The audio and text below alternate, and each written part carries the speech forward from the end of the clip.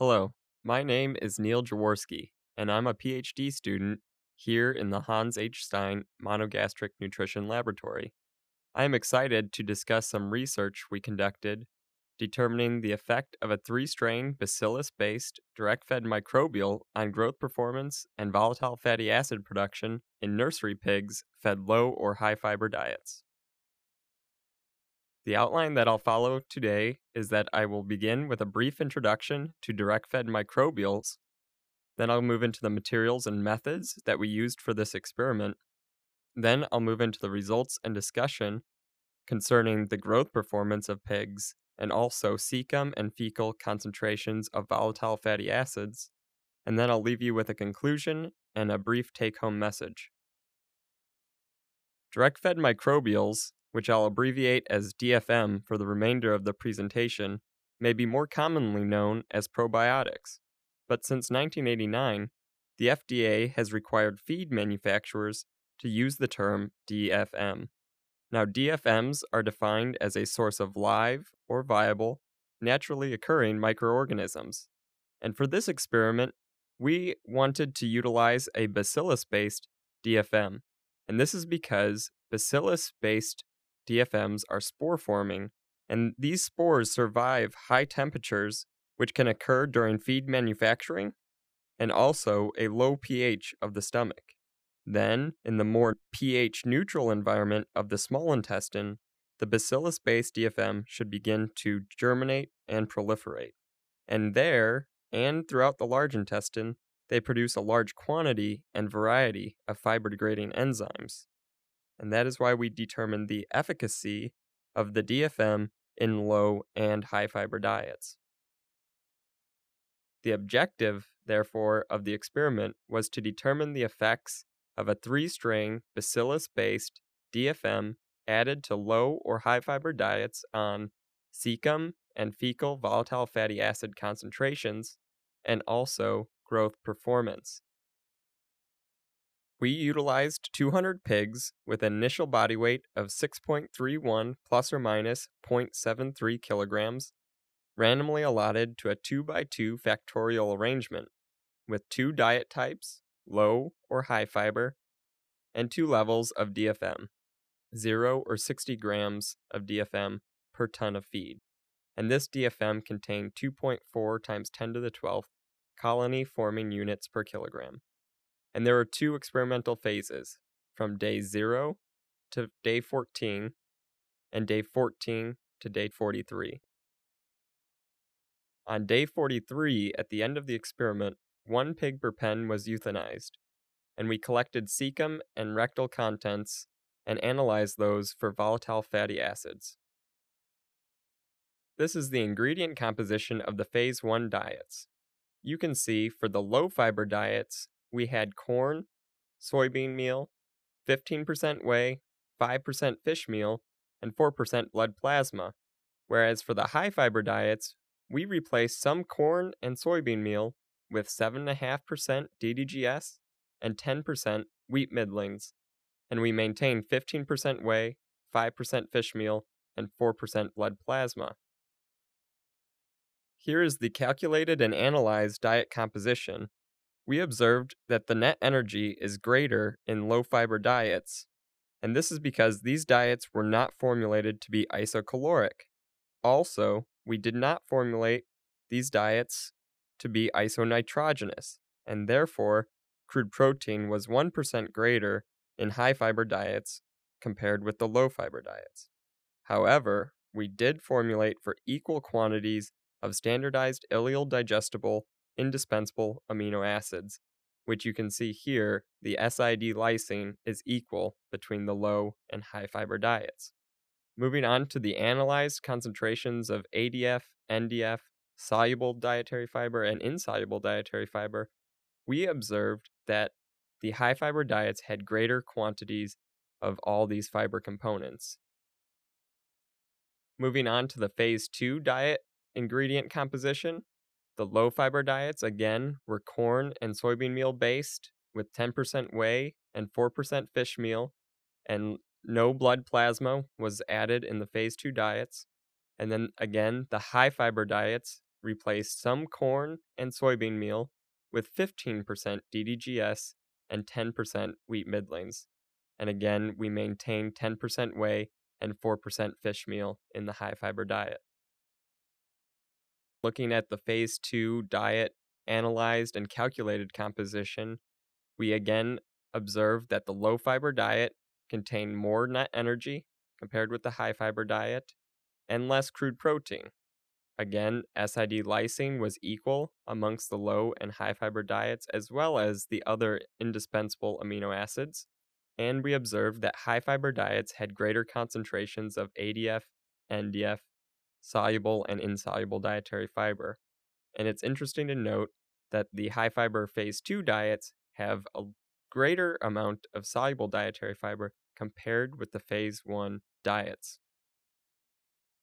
For the statistical analysis, we used the mixed procedure of SAS, and the model was a 2x2 factorial arrangement with the fixed effects of diet type, DFM, and the interaction of DFM and diet type, and the random effect was block and replicate.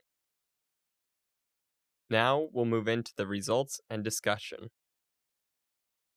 First, I'll take a moment to set up the graph.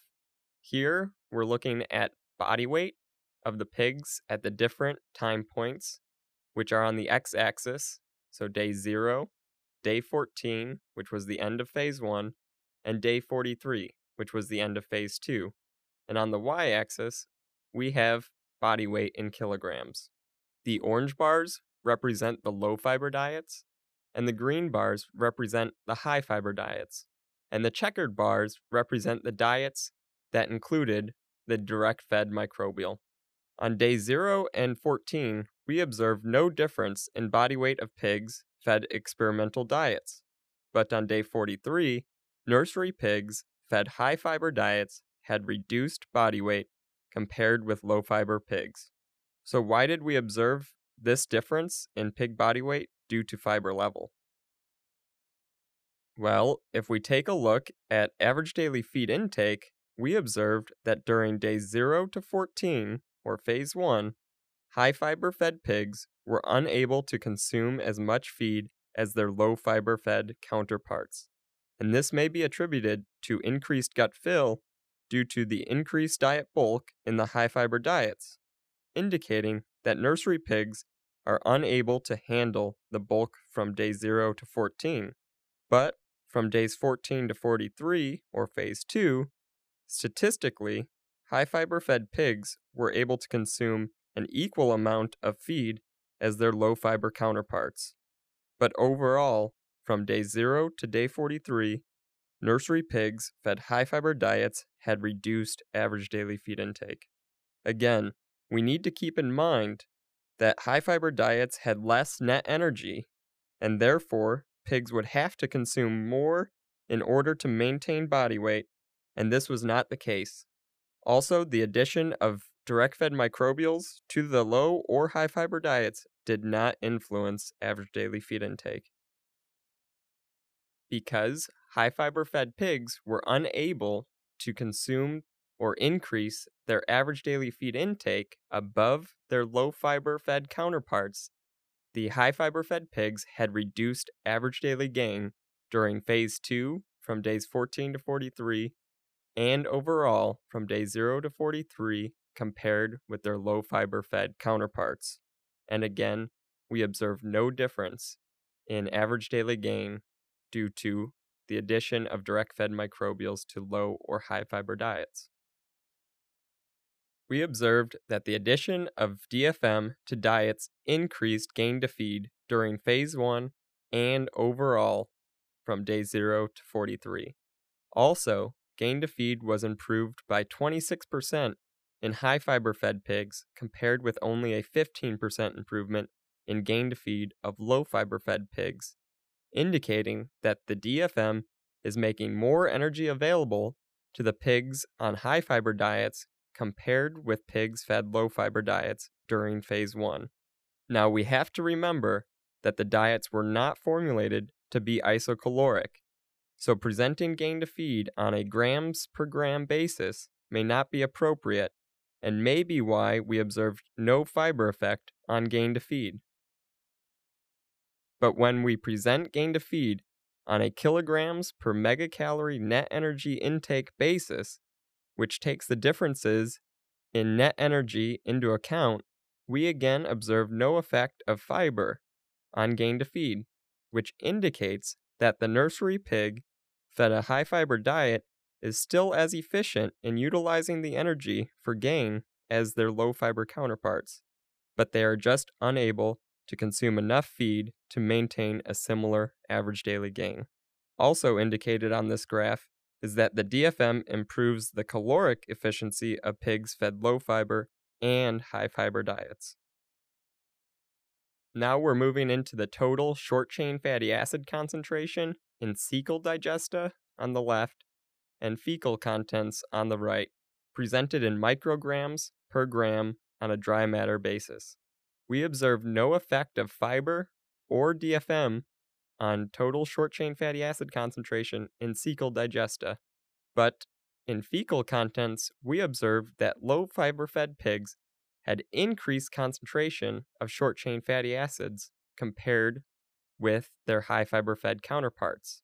Now, this goes against two of our hypotheses, in that we hypothesized high fiber fed pigs would have greater concentrations of short chain fatty acids in both cecal and fecal contents because there would be more fermentation occurring. And this was not the case in fecal contents. It was just the opposite. Low fiber fed pigs had increased short chain fatty acids. Also, we hypothesized that the addition of direct fed microbials to low or high fiber diets would increase fermentation, and therefore we would observe increased short chain fatty acid concentrations due to DFM. And again, this was not the case. And so we must conclude that perhaps the low fiber corn soybean meal based diet is more fermentable compared with a high fiber diet, and that the addition of the bacillus based direct fed microbial is not increasing fermentation and increasing short chain fatty acid production, and this is not the reason why gain to feed was increased due to DFM addition in both low and high fiber diets. However, if we correct our short chain fatty acids and present it on a grams per day dry matter basis, taking into account the low digestibility of these high fiber diets, then we observe a trend that we expected. So on the left-hand graph, we calculated the fecal excretion in grams per day using the average daily feed intake and then the apparent total tract digestibility of dry matter that we determined in a subsequent study using similar diets. And when we do that calculation, we observe that high fiber fed pigs had a greater amount of feces excreted compared with low fiber fed pigs. Again, this is due to the low apparent total tract digestibility of dry matter in high fiber based diets. Then on the right hand graph, we have cecal and fecal short chain fatty acids presented in grams per day, which take into account the fecal excretion or the low digestibility of dry matter, and therefore a greater amount of substrate moving through the hindgut of the pig. And therefore, we have increased short chain fatty acids in both the cecal digesta and feces contents of pigs fed high fiber diets compared with low fiber fed pigs. In conclusion, high fiber diets decreased overall average daily feed intake, which reduced average daily gain. And this is because the nursery pigs were unable to handle the diet bulk associated with high fiber diets. Also, we observed a decreased short chain fatty acid concentration in micrograms per gram in the feces of pigs fed high fiber diets, which indicates that fermentation may be maximized in a low fiber corn soybean meal diet compared with a high fiber diet. However, if we take into account the low digestibility and increased substrate availability in the hindgut of high fiber fed pigs, we can observe increased overall short chain fatty acid in grams per day. and the 3-strain bacillus-based direct-fed microbial added to both low and high-fiber diets improved overall gain to feed. However, the mode of action is unclear, but we are certain that it is not due to increased fermentation and increased short-chain fatty acid production. But another hypothesis that we have is that perhaps the DFM reduced inflammation in the GI tract, which would reduce immune system stimulation, thereby decreasing the pig's maintenance energy requirement, which would leave more energy available for production purposes. But more research is necessary to determine the exact mode of action of this 3-strain bacillus-based DFM. The take-home message is that using a 3-strain bacillus-based DFM improved nursery pig gain to feed, but this was not due to increased VFA production. And the concentration of short-chain fatty acids was not greater in pigs fed high-fiber diets, indicating that for some reason, fermentation cannot be maintained at the same extent as low-fiber diets. We would like to acknowledge DuPont and Danisco Animal Nutrition for funding this project. Thank you for watching this podcast, and please go to our website if you have any further questions.